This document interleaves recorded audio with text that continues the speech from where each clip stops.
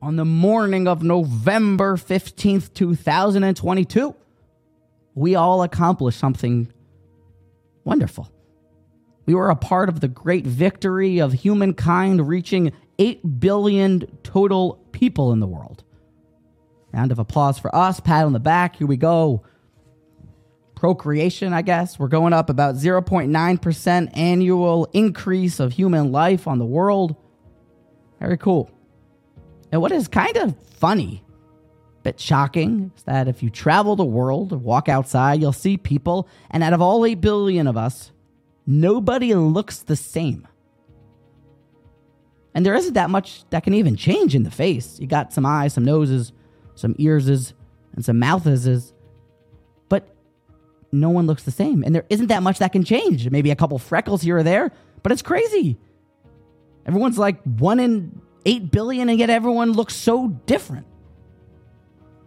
It speaks very much about how our individuality and our uniqueness is untouchable. It shines through even in the human complexion. Something interesting.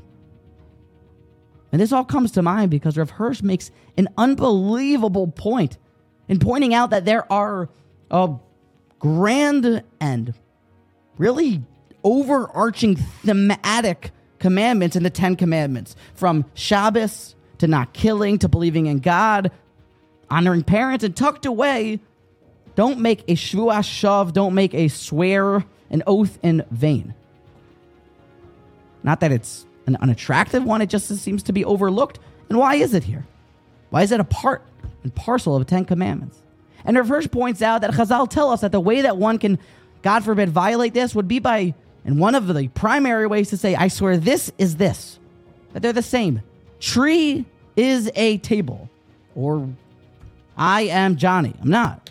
Gold is silver. They're not. It's a shvuah shav. It's useless. So Rav Hirsch says, it isn't by coincidence that the word here is shav.